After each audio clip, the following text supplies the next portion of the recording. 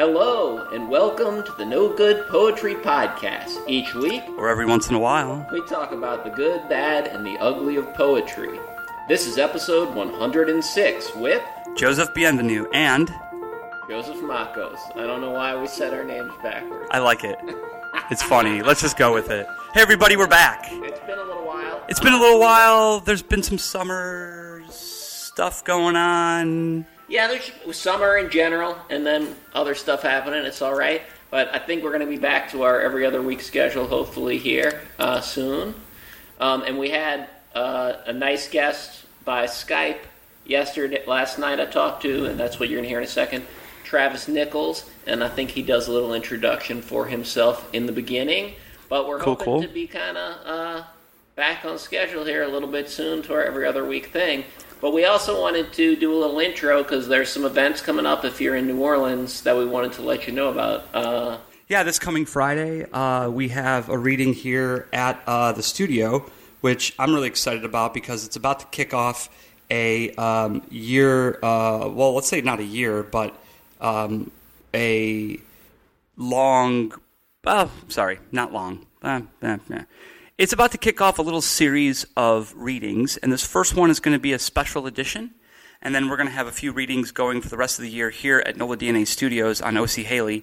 They're going to be sort of late-night salon-style readings that are going to happen the second Friday of each month for September, October, November, and December, the rest of 2019, and then we'll bring some things along in 2020. The first one is going to be readers are going to be E. Connor, Simmons M, Ali, Logout, Meg, Nora, Treat Baby, Riley Rubin. It's going to start, doors will be at 7 p.m. here at 1612 O.C. Haley, and we'll probably start the reading around 8, and it'll probably run till 10. There'll be a backyard reading, there'll be an open bar, cash bar, but there'll be a bar open, and it's going to be sort of like this beginning of this experiment of little salon-style readings here at NOLA DNA Studios. Nice, and come on out, come see it. It's always good. And I can read a little description here. You want a short little description? It's called Paracasadecatria. Well, it's kind of crazy, but it's a cool title. I mean, it's the idea that we have these readings on Friday the 13th. Actually, there's 2 readings on Friday the 13th. We have a Friday. Weird that there's so many. Friday October or September and December this year is Friday the 13th. An outdoor reading featuring a series of queer poets and writers speaking into the brackish space between summer and fall. Come listen and imbibe at the Speakeasy Bar in the unrelenting warmth of a September full moon. It's a full moon and it's Friday the 13th. Nice. And then it's a little benefit for Pinko Magazine, which is a communist and queer publication. Perfect name for Pinko, yeah. It's spot on. And then the Monday following that, Monday the 16th, is going to be the first reading of the Lucky Bean series of this year at NOCA. So come out and see that. It is at 7:30. I'm sorry, 7 p.m., not 7:30. It's at 7 p.m. The featured reader is past guest of the show and wonderful poet Gina Ferrara. So, excellent. That's so the two little events coming up. Trying to make it out to one of them. We hope you enjoy the interview today. We got to talk about some good stuff, and like what? Give us a little taste. We talked a little bit about what it's like. Travis used to work for the Poetry Foundation, and then he switched to working at Greenpeace. So, like, the good and bad side of that switch, as far as continuing to do poetry and how it changes reading poetry. And then we talked about Travis was fortunate enough to interview David Berman, and I really liked that interview. Whoa. And it was not too long before he died, so we talk about that quite a bit too. And some other stuff that I don't even remember everything. Is that interview published? Is it available somewhere? It is, and I'm going to put a link on the show notes. That was in through the Poetry Foundation blog. Okay. So I am going to put a link to that. Incredible. I'm looking forward to hearing that myself because I wasn't on the interview, but... All right, so enjoy the show, and we'll see y'all... Here we go. Not next week, but the week after that.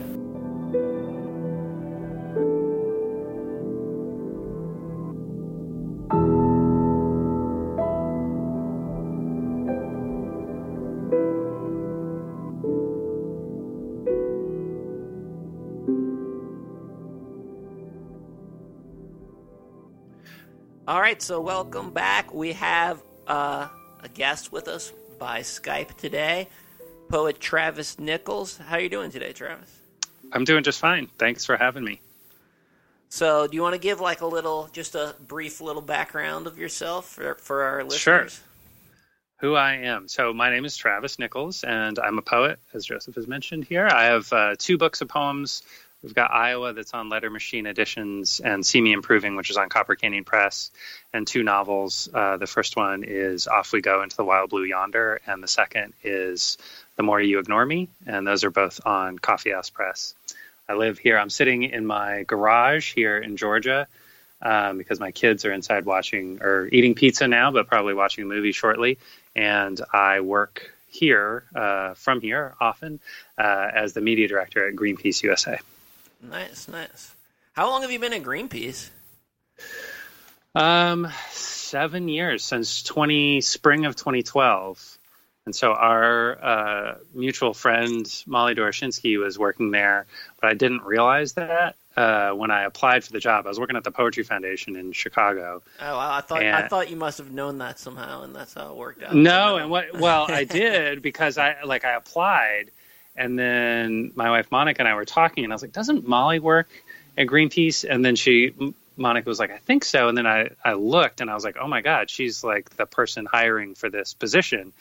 And so then I told her that I had applied, and then she was just like, "Oh, like, dude, you should have told me beforehand. Like, you're already over here in this pile, which is the like call pile," but didn't know, like, I don't think she had seen it just yet. And since one of the things, like, I didn't have an environmental background, I was working as an editor at the Poetry Foundation at the time. So it was like definitely something where she was like, "Okay, we'll see what happens." And then luckily through that process, the other people seemed to like me enough. And one of the people who interviewed me afterwards was like, the big reservation was that you didn't have any environmental background. But then he was like, it's not actually that hard. The good guys are the good guys. The bad guys are the bad guys. And you can figure it out pretty easily. So they kind of hired me on a little bit of I don't know, not a whim, but like a little bit of a flyer. They took a chance, and now it's been 7 years, so it's worked out okay. It's worked out great for me. I think it's been okay for them. So that's a pretty big pivot from Poetry Foundation to Greenpeace. Yeah. Although it's interesting. I mean, like, especially I'm the media director, so I'm like working to try and get attention for people who are in the middle right now of like the climate crisis, or working on cleaning up the oceans or protecting the Amazon rainforest, that sort of thing. And it's like, once you've worked in arts administration, which being an editor is in a certain way, and like trying to get attention for poetry and poets, like trying to get attention for fires in the Amazon is way easier, unfortunately. I mean, it's like people are really concerned about it, whereas poetry, it was always something, especially the Poetry Foundation, was always something where it was like they wanted it to be more popular, and it was like really hard to have that mentality about poetry. There's only so much like, you can do. Yeah, totally. And like for good reason, right? It's like some of it it needs like the 5 people who are super into it. It doesn't need 95 more who want it to be something that it isn't. Yeah. Well, so that was not, do you think that's a danger? Like, I mean, that's something I wonder all the time, and I'm not really sure that I know what my opinion is on it. That should, I think, is really dangerous. The like, you should like it, or more people should like it. And I don't think, I actually feel like the people who are running the magazine then and are running it now, I think they actually have a pretty healthy attitude about how big of an audience they should have. But it's just, all the different pressures from the board, or from different people who are like literally invested in the idea of Poetry Magazine, the Poetry Foundation being more popular. Like, I think that they feel like if there's all this money, then it should be on, cereal boxes or whatever. And it does, at a certain point, that becomes not only tiresome, but also diminishing returns, where you do get like there are people who now I think there's people who are open to poetry and super into it, and that finds its audience, and it's amazing when that happens. But then there's some things where it's just like, it's super weird and hermetic, and the people who are into it are super into it, but trying to turn it into something else did feel a little bit like a perversion. Well, and I mean, that's one of the nicest things about poetry is that it can be hermetic. It doesn't have to be. Yeah, it's like it's the last place left, right? Yeah.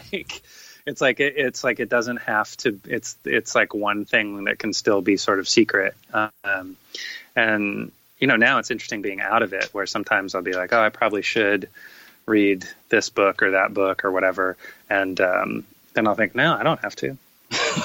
like that's fine, and if it comes to me and I'm able to appreciate it, then that's great. But if not, that's okay too.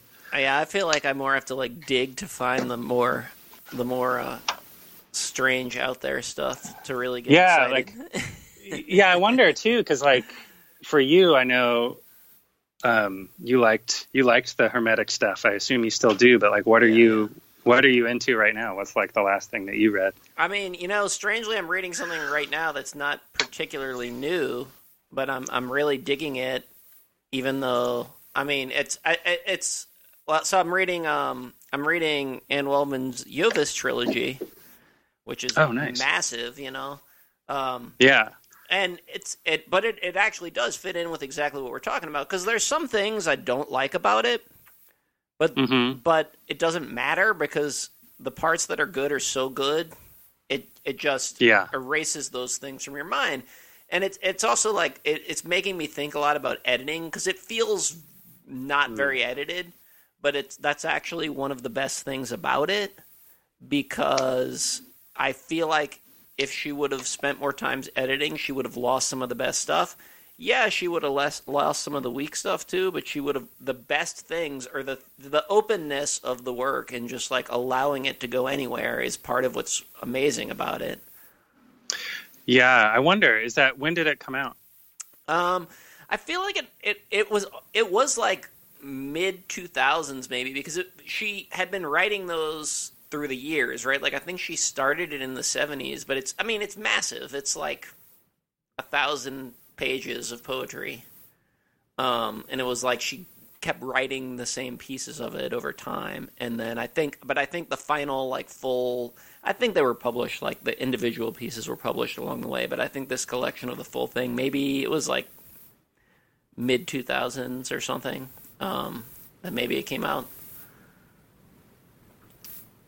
Yeah, I wonder, because that probably, it's Coffee House, right? So that would probably be Chris Fishbach, who is the editor, and I could imagine him being like, you do what you're going to do. Yeah, like I'm here to help you if you need it, but if you don't want help, then we'll just, we'll put it out there.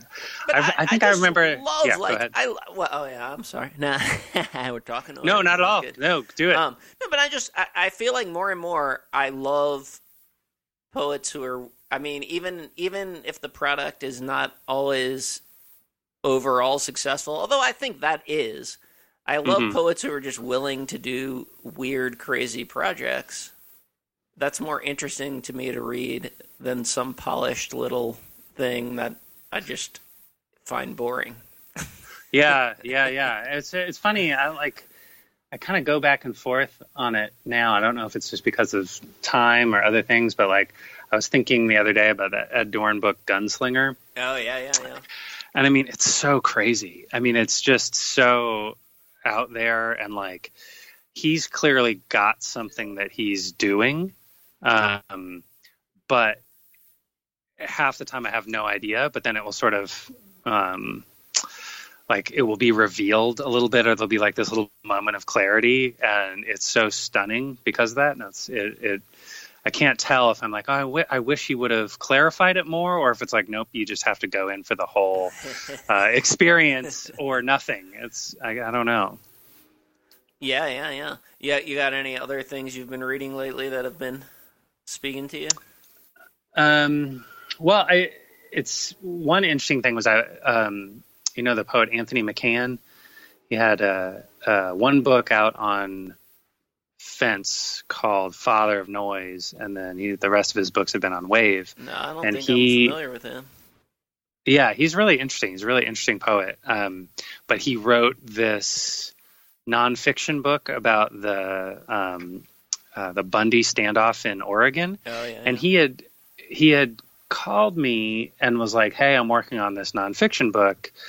It's about this thing in Oregon." This is like maybe 3 years ago, and I was like, "Oh yeah, good luck with that." As a poet writing, like I just assumed it was going to be some, not in a bad way, but just like at best it was going to be like lyric essays or prose poems about, the desert or something. And then it turns out Bloomsbury published it, and it's like a serious, like 500-page nonfiction, like journalistic exploration of this Malheur wildlife standoff, and it's so good, and it's definitely like only a poet could have written this particular kind of book, because it doesn't really follow the conventions of a nonfiction book, but it's like but it either not, was veering totally off into lyric. No, it makes it actually, it makes sense. It's like it's got a story that's really well done, and like the people are insane in it. It's like, it's definitely, you can put it down, but so it's not one of those that you just are like, I gobbled it up, but it's it was just so good and so interesting that he was able to do it. Not in a way that, like, now I think you get a lot of poets who will do memoirs, and there's, like obviously poet novels and different things, but like they all seem to follow a bit of a pattern. And I was like, oh, this is like 100% something I've never read before.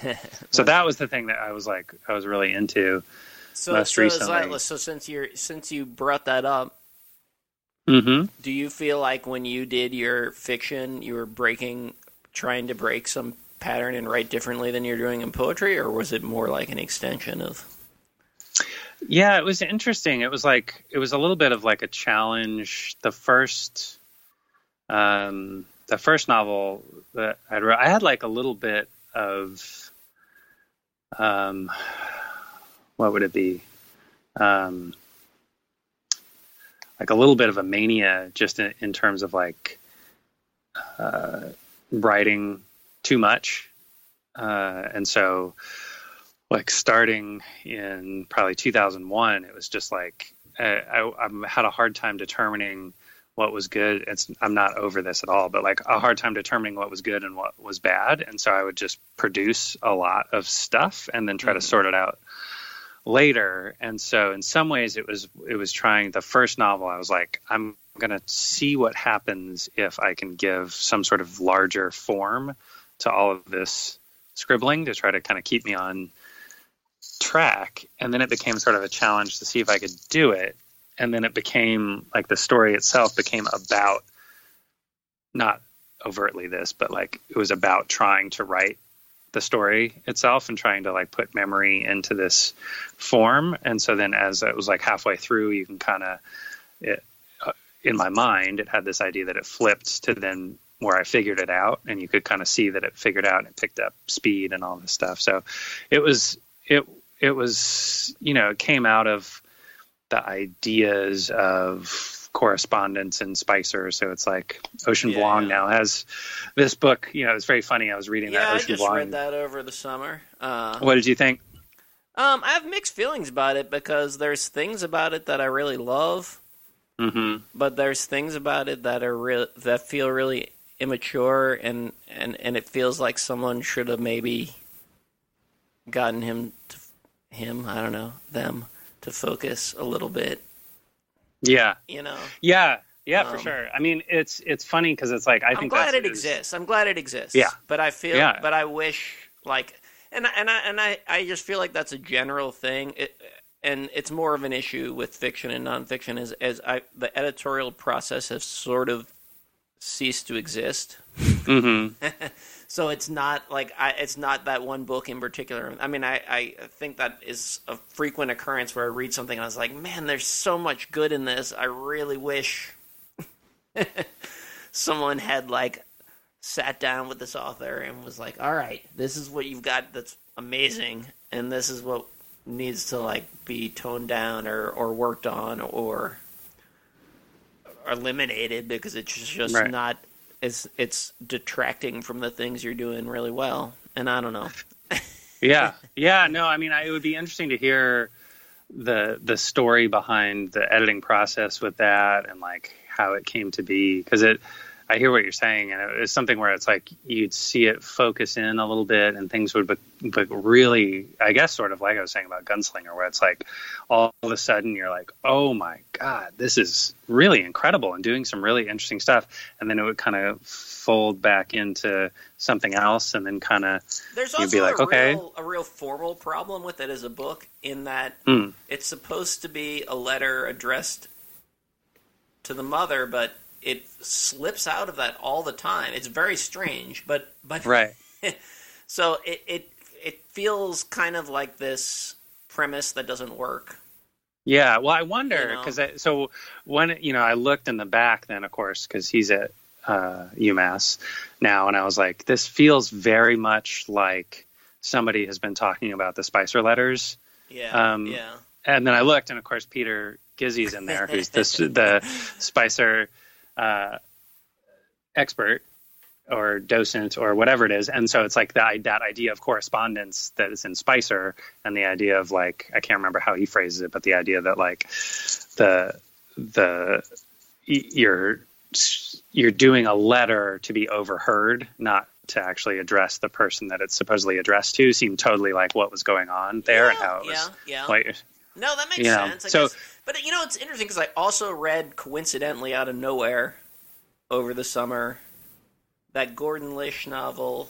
I don't know, something with Capote in the title, where it's like something. I haven't read it. It's an interesting novel, but it's also a novel in letters. But it's like the main character is kind of a little bit off his rocker. Yeah, and yeah. He's writing these letters to Truman Capote. But I feel like I've seen this book in so many used bookstores. Like I can see the cover or the spine. It's a stylistic tour de force. Yeah. I don't know. Like, I mean, some of the content, I don't know. But like, stylistically, it's amazing. But it sticks with that premise of this being written in letters, and it doesn't break out of it. And the fun part of doing that is then it becomes about voice. But I also think that's difficult when you're doing a memoir, although that's another difficult problem with Ocean's book is it's a memoir, but it's fictionalized. Like it's straddling this weird in between.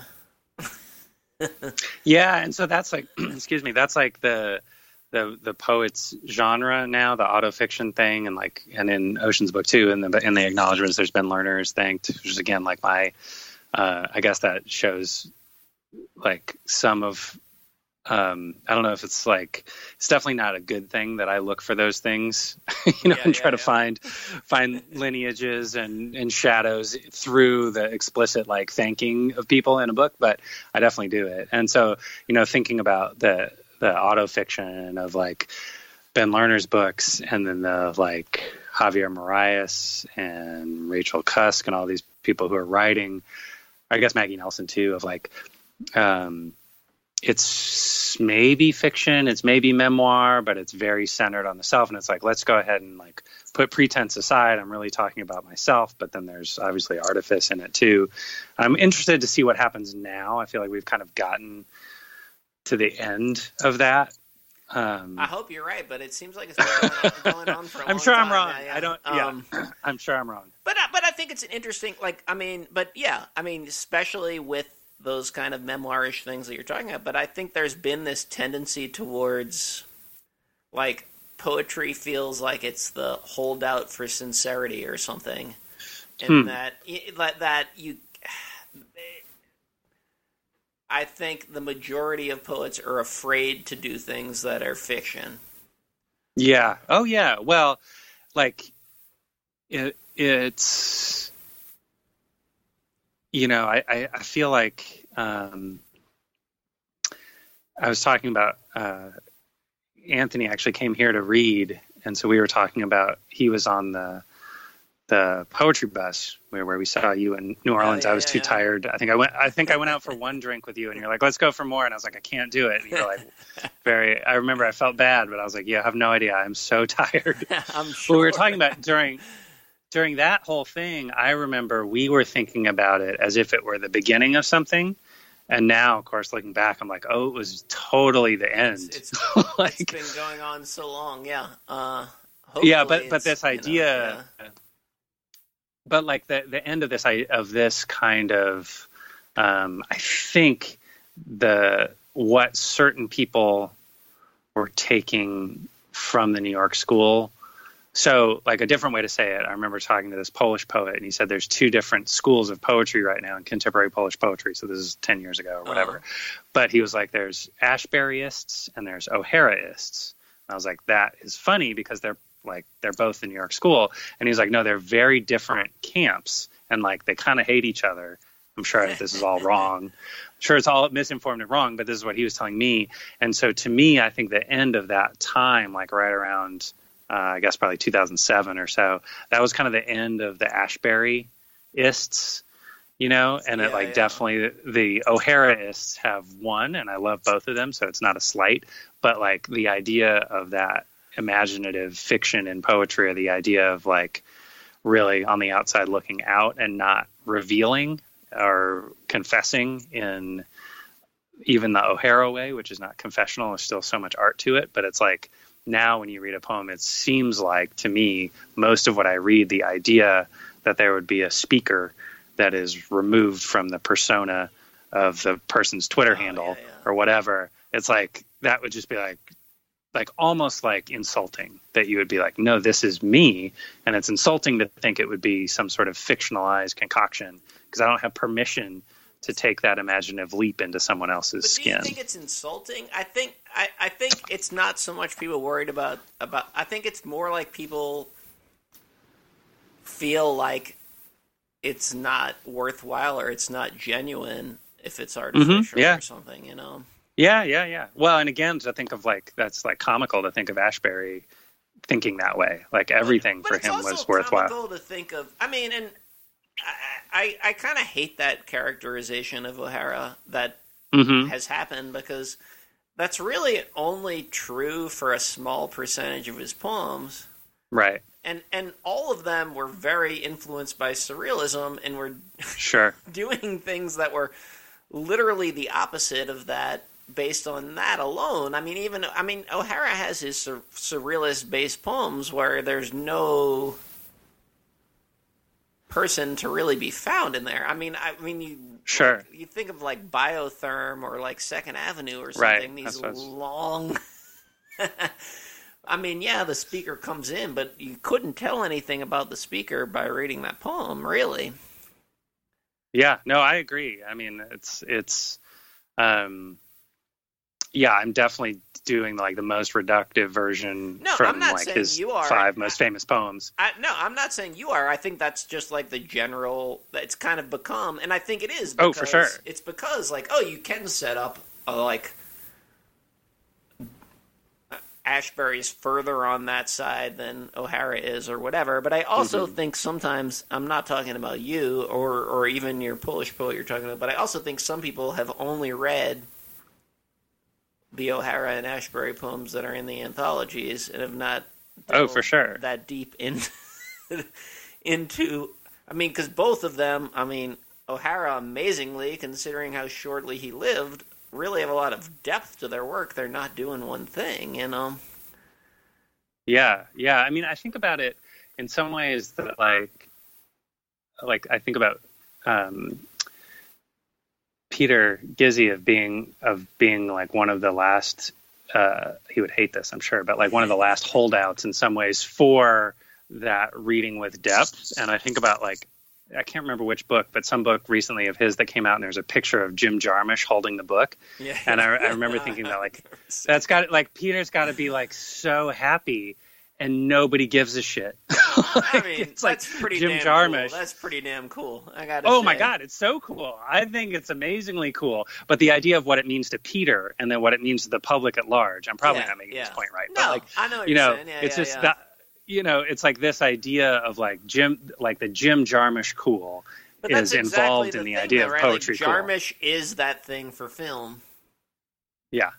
Yeah. In the exactly. same way, I mean, like, yeah, like people who are in the know think he's like the coolest director ever, but then the majority of the public is not even particularly aware that he exists, even though he's had movies that are pretty big as far as those things go over and over again in his career, but yeah, for sure. And people still don't really know who he is. Yeah, it's just an interesting thing. I'm sure it's just a product of obviously getting older, but it's also, I mean, it's like an interesting, to like wrap it back around to the Poetry Foundation. I love that it doesn't matter what I think. Not that it did then, but like, I'm just curious about the place where poetry is, because there's so many poets who are like way more popular and way more, I guess, widely read than I could even, so 8 years ago when I was still working at the Poetry Foundation, than I could ever have dreamed. It's like, holy shit, there's all these people that are just kind of out in the world in this way that is really astonishing. Well, it's interesting, and sometimes, right? Yeah. Okay, yeah. And sometimes I'm into it, and sometimes I'm like, this does nothing for me. But it doesn't. It doesn't matter at all what I think about it, and not in a way that's nice. That's nice. Yeah, but it's like super freeing. Yeah. But then it's also there's some things that I'm like. Be good if I had an example. I don't right now, but like some things I'm like, man, I'm kind of into this, and I'm like, it might be bad. Like, I'm not sure, but I do. I just I like it, and well, so you probably saw this happen, but it also seems like there's been a shift, because it used to be how known or how many readings a poet could do had a lot to do with their book sales, and it seems less to do with that now because it's become more of an internet world. Oh, I mean, I think it's explicitly about, not in every case, but in most cases, it's about social media follows, piquing the interest of different publishers. And I think that like drives a lot more of it than it used to. And I don't even think it's bad. I just think it's something where it's like, you can see sometimes, I think Natalie Diaz talked about this on Twitter, but she was like, you can see that like, there are certain poets that all of a sudden get a lot of attention, and you're like, I wonder what was going on there. And then you look and you're like, oh, right, they have, 30,000, 40,000 or whatever Twitter followers. And it's like, oh, right. And they're part of the publicity machine, and it works really, really well. And it doesn't there's not a inverse relationship to Twitter followers to quality of poetry at all. It's just something that it's like, certainly not. Yeah. Well, I mean, but you can't observe it. Maybe when you get on the really extreme ends of either side, but mostly I would say no. Yeah, sure. I mean, and also probably case by case, right? It's probably not monolithic, but it's just one of those things that every once in a while it'll be like a name will start coming up, and I'll be, what's going on with that person? And then it'll be like, oh, okay, well, that's cool. And I mean, that is maybe a way better arbiter of publication or whatever, or attention, than academic log rolling or back scratching or whatever, people who went to school together. So yeah, maybe whatever. So. Yeah, I mean, I don't know if it's better, but it corrects a lot of the worst problems with how that happened before. Yeah, and it's also just it's like it's so that all those machinations are like fascinating to watch, and then I can just like, I have friends still who are kind of in that world, definitely still in the academic world or in the arts admin world, and they'll like be like, did you read the X, Y, and Z thing in this publication? I'm like, oh man, it's so great. I have no idea what you're talking about. So what is that like now? How are you like continuing your poetry now that you're separated from that world? Is that difficult, or is that like... Oh yeah, it's super hard. Nobody cares, which makes it harder. Like when I thought that there was like people who like when there was even like a really small, I mean, I can go even like way, like when I was an undergrad, finding that like first group of people who we were kind of learning about, or I guess honestly, even in high school, like I had my ninth grade English teacher gave us this packet of poems that she had put together, photocopied and stapled, and there was like Ted Berrigan in there, and there was, I think some Frank O'Hara, but then there's also Sharon Olds. There was also, who else?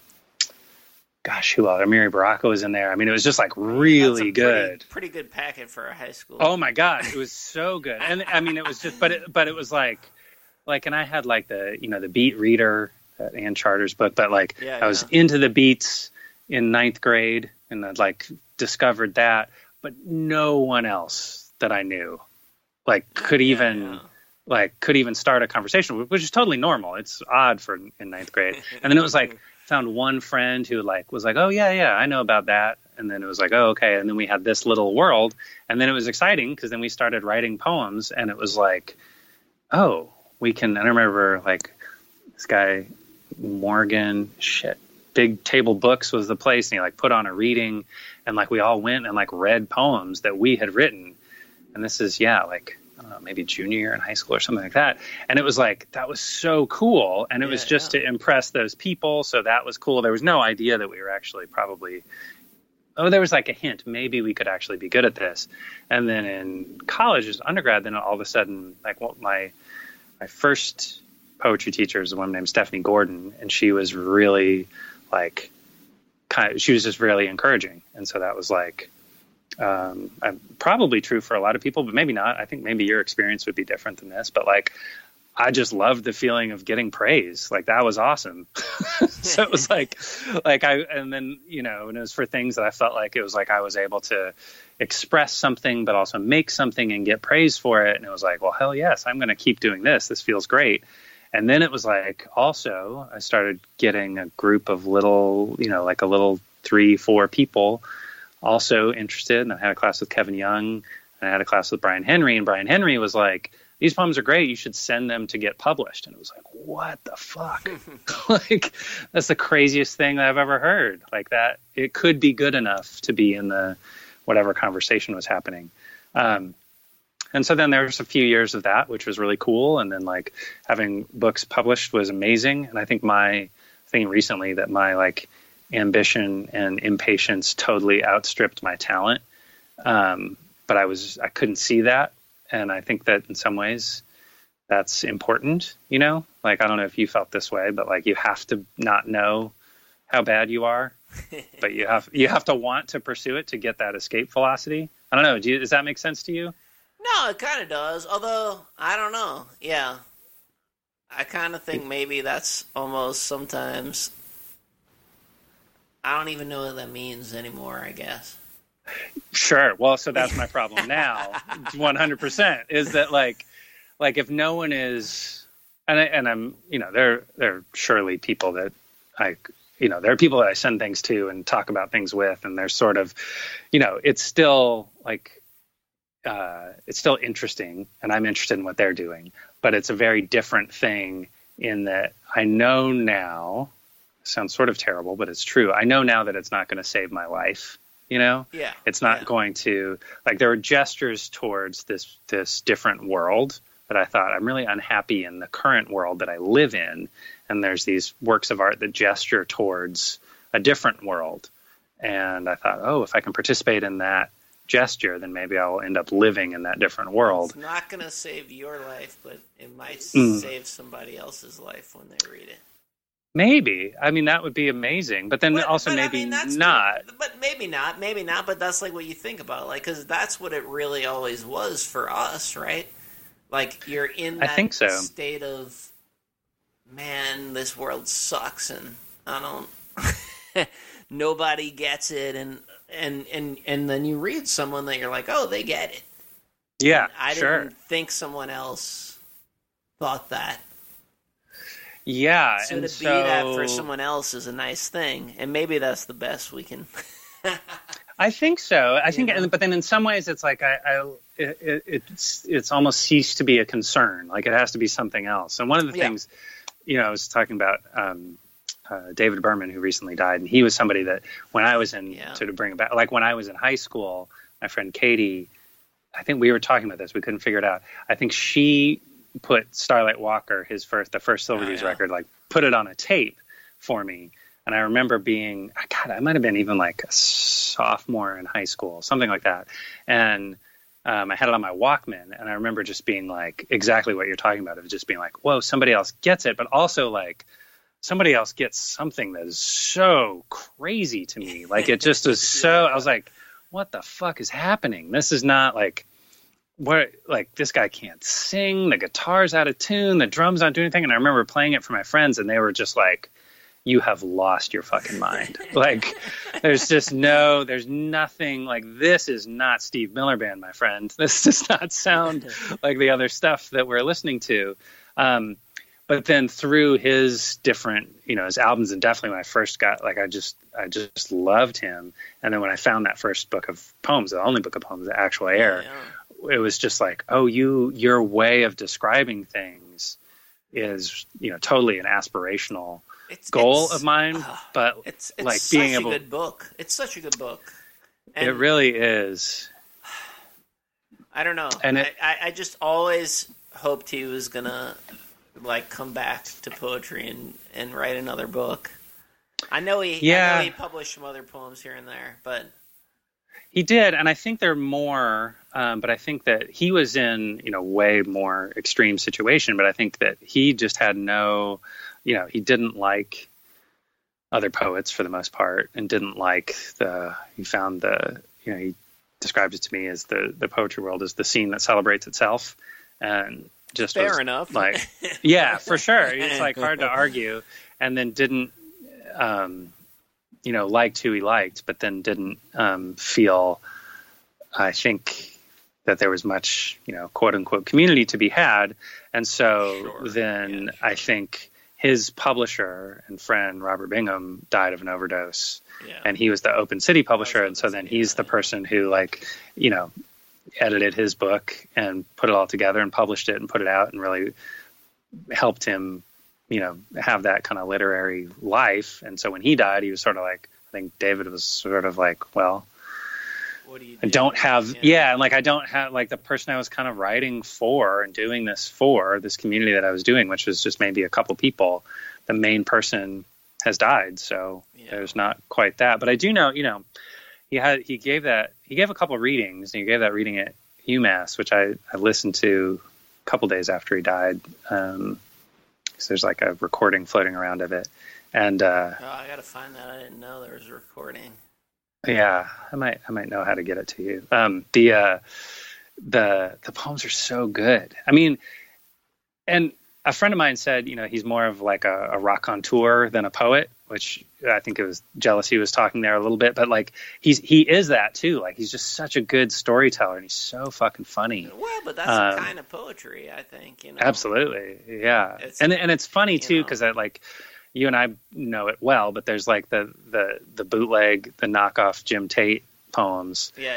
And like he was so close to doing that, but he did it so well, and they were just different. It was very really different, and I also and I always think that's interesting with people who are good lyricists, because I love his lyrics that he wrote as well. Yeah, but the way that his poetry works differently from the way his lyrics works is interesting to me. Yeah, for sure. It would be,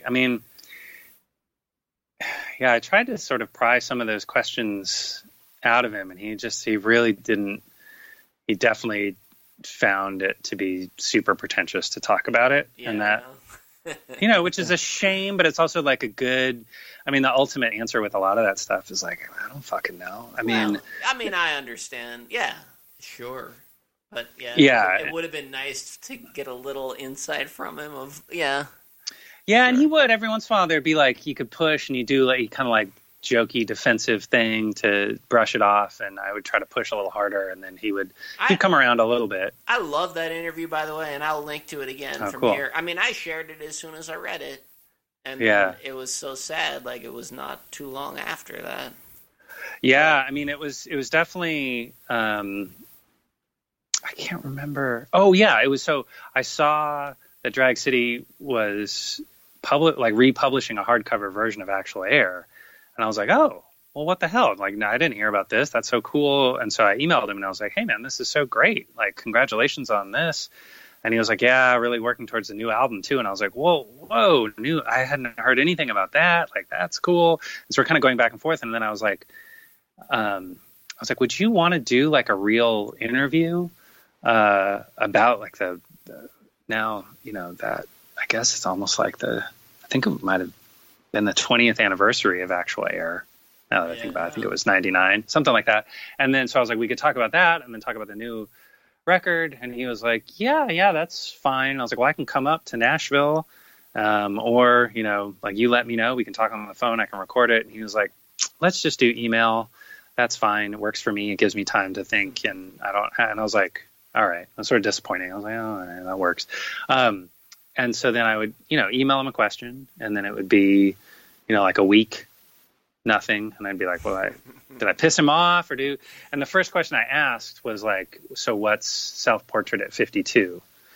And then no answer. And then I think like 2 weeks. And I was like, yeah, that is, you know, who knows what he was thinking, but I was like, that's a little too clever of a way to start. So then I was just like, you know, tell me about Jim and other stuff. And, you know, then he kind of loosened up. We kind of went back and forth, but there's some stuff that he's just telling me off the record too. And I was just like, Jesus Christ, you were in bad shape.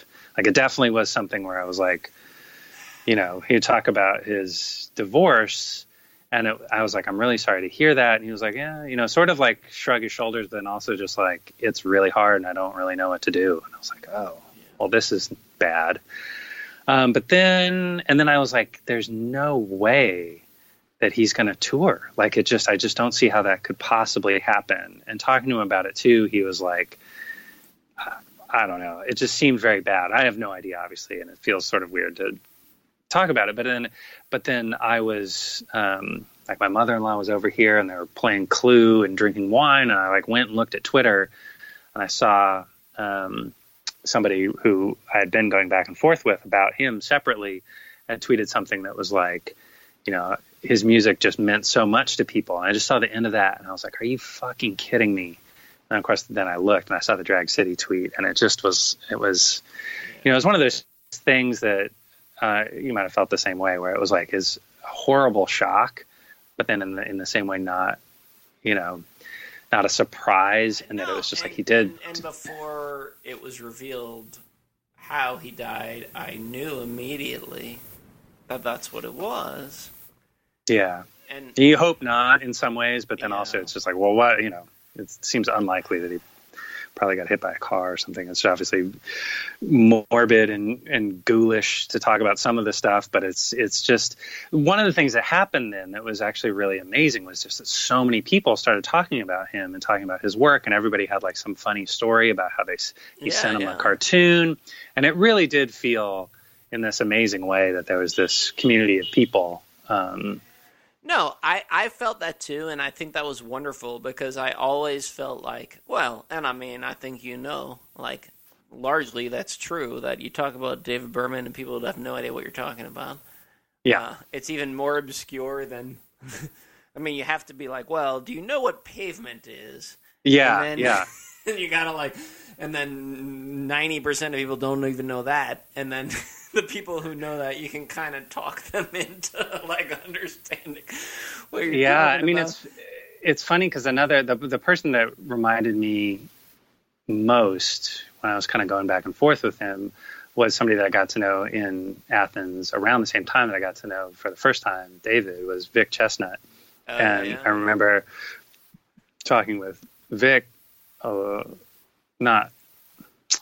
little bit before he committed suicide, and it was very much like, you know, you could just tell that it was a person that didn't see a lot of ways out, but didn't, like, there's definitely like a pretty crazy clarity that was going on, where it was like, you know, I think if you watch that All My Happiness Is Gone video. And when David's looking at the camera, I mean, it's very hard not to think that he's trying to tell you things are pretty bad when you watch that video. I mean, and so with Vic, the same thing. Like the songs towards the end, I mean, they're just so grim, but they're also just sort of like, they're dark in this way that feels like this horrible clarity. But they're both people. The thing about David that was so, you know, one of the things that was so sad was it really seemed like, you know, with Vic and even with Pavement and Stephen Malkmus and everybody else and a lot of these people who like were, you know, my life to me in the late 90s, early 2000s.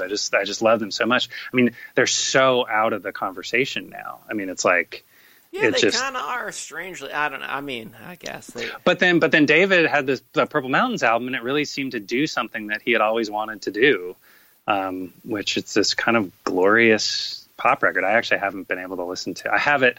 Like he sent me a SoundCloud file, like he texted it to me, and so I have that open. You know how you can have different Safari windows open on your phone. I still have it open, like I can't bring myself to close it, which is stupid, obviously, but like that's how I listened to it.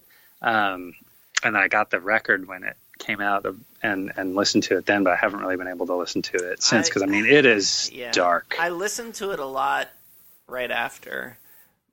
And, it's so good, and old Silver Drew stuff too, because it just made me like, and it's so good, but it's hard. Yeah, it's hard to know, you know, like, well, why? I mean, I know why it's hard, but why do you say it's hard? Well, I mean, it's hard for a lot of reasons, and like, you know what, I mean, you're talking about Berman, and I mean, and I'm sure it's the same with Vic Chestnut too. I never got as much into that, but it's like. To me, that's something I've suffered with a lot in my life, too. Sure. And to me, it was always kind of a happy, cleansing thing to listen to it, as much as it is dark music in some ways, because... Oh, sure. It was like this feeling of, here's somebody with you, suffering through this thing with you. But then that end makes it... It's not going to permanently make it that way, but right now, maybe it feels a little different, because it's like... You know, when he was alive, it was like, here's someone else like me, and he's making it through it. Yeah. It might be hard, but he's doing it. You know, and now that's got a little different feeling to it. I don't know. And I think that'll change over time. But I think so. I mean, it took me a long time to be able to listen to Vic's music again. And then when I did, I really went like deep into it and just felt, you know, I feel grateful for it, and I feel like a great love for it. But it makes you think there in that. Do you ever watch that Big Star documentary? Yeah. Is it Nothing Can Hurt Me? I think there's a part where Chris Bell's sister and brother are sitting there in her house in Memphis, and she's like, I'm really happy that people love the music, and then she starts crying, and her brother like reaches over and grabs her hand, and he says, I know. And then she says, you know, I just wish he were still here. And it's like I mean, it kills me. I've seen it. Yeah. I love that documentary, but I mean, it just kills me because, you know, it's some of it is getting older, and I see that so much more, but also just seeing that it is like, it's so confusing, you know, you don't get one or the other. Like some people, it's like, he might've been his most himself when he was making art. That's what it seemed like. And talking to him, you know, it was like, that's what, you know, made him happiest and also made him feel the most himself. And so it's great that he's able to do that. But when you can't do it all the time. Like you have to have other times when you're a human, and you know, and I understand that feeling of being like, the times I'm supposed to be human, I don't know how to do it. And it's really hard. And it just seemed like he really tried. You know, that's what I was talking to some friends. It's like he seemed there was no lack of, you know, effort or willpower there. He really tried, and he just think of like I think I saw. It was maybe like, I don't know. I'm going to say 12 years ago, but it might have been longer than that. There was some point where he was doing a solo tour. Mm-hmm. David Berman was, and he came and played here at One Eye Jacks. And it was funny. I mean, it was maybe longer than 12 years ago, because apparently I was still smoking at the time. I was outside smoking. There was no one else. Everyone else was inside. He just walked up to the venue stopped, asked me for a light. We talked for a little while. He went in and did the show, you know? That's awesome. Yeah. And that was That's like great. kinda, but that was the nice thing about it, is like, you know, and sure, he was not the most popular person in the world, but he was popular enough that most people wouldn't, that's not the way they would show up to their show, right? Yeah, that's great. That's awesome. And I do think that that's like, I think he was trying to preserve the humanity. Like, I do think there was a lot of opportunities for him to do, you know, you see a lot of stuff that was coming out where it was like HBO was going to do something with him on a show about him and his dad, and that like different bands wanted to work with him. And he, you know, and I think he's, you know, I think he saw that a lot of that stuff is bullshit and didn't want to do it. And so he had these like really high standards. And then sometimes he also would do, you know, like that Early Times record, which is like the, like the, we said, and like the Walnut Falcon stuff. And I mean, that stuff, it's like, I mean, it's gloriously bad, but it's like he had these really high standards. Then he also was like, but if I can do something that really gives a nice fuck you to the whole idea of having standards, I will definitely do it. So, yeah, it's really hard. It's something I hope, you know, it's been great to hear, you know, it's still coming out. Like, people are still sort of like, hey, I did this thing and like this with him. And there have been like tributes. His reach is wider than I realized, I guess. It was just one of the nice things of seeing, you know.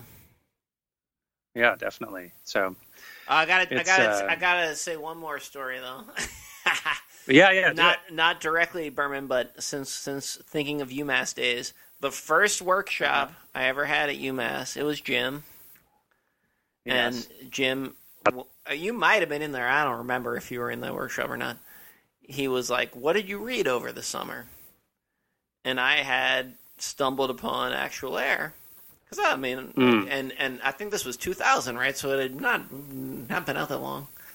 Right. And I had no idea. I thought no one knew what this was. I recognized his name, and I was like, oh, that's the guy from Silver Jews. Like, I knew that's the reason I picked up the book. I didn't know he was writing poetry. I didn't know he had gone to UMass. And I talked about the book, whatever, and Jim was like, yeah. He needs to stop fucking around with music and just write poetry. Oh, man. Did you have any comeback to that one, or did you just sit stunned? That was my first day. I just did not respond to that.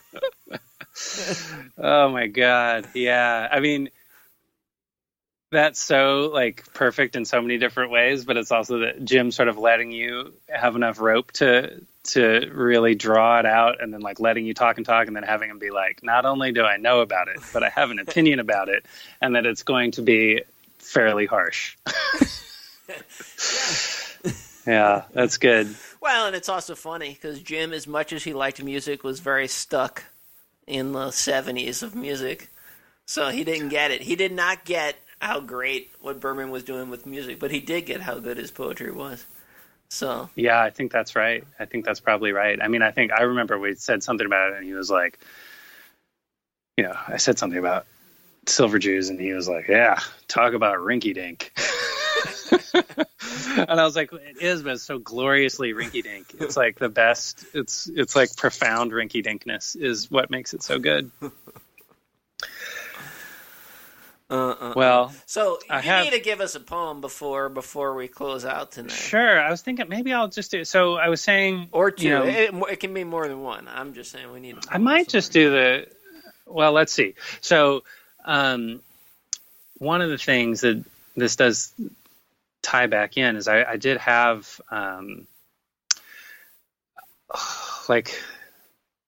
David, or the news that David died came out on a Wednesday, and that Wednesday morning, it was one of those days I was just feeling like just off, like nothing was going right. It was just like, just felt like out of my skin in a way, and was like, there's nothing to do. This day is just going to suck. There's no way out of it. And I was like, well, you know, one thing that used to like remind me how to be myself and like give some shape to a day or something was like, no matter what happened, if you wrote a poem, then that day was good.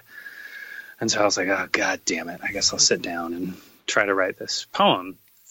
And then, you know, different methods to get the garbage out before I start, and kind of like felt like I was able to kind of get a little bit in the zone and started to hear a little bit, some lines come up. So I like wrote and got done, and I was like, hey, that was okay. Like it had some things rattling around that I was able to give shape to, and also some new things came up, and I did feel like, like I heard a sort of clean voice coming in. And so then that Wednesday night, then I hear that he dies, and then the next morning I look at the poem that I had written and then finished it, or felt like I did. So this poem is that poem. It doesn't have a title. I actually, in the notebook, so maybe this is the title, I'd written what wasn't a title of one of David's poems, but when he read at UMass, he said there was a line that he said something along the lines of like, and I keep up the mantra of composition horseshit magic, which is so good. And so it had written at the top, composition horseshit magic. So we'll go with that as a title. Right. But here we go. So composition horseshit magic. I thought playing a song would feel like listening, only better. And what could be better? It's a gift to listen and feel, and that's all. But I can't stand it still. My heart is too slow in my mind. The joy only of what ain't, isn't, always there like a note I can't quite hit. Interest I haven't earned. Another monotone identity thief owning the dance floor.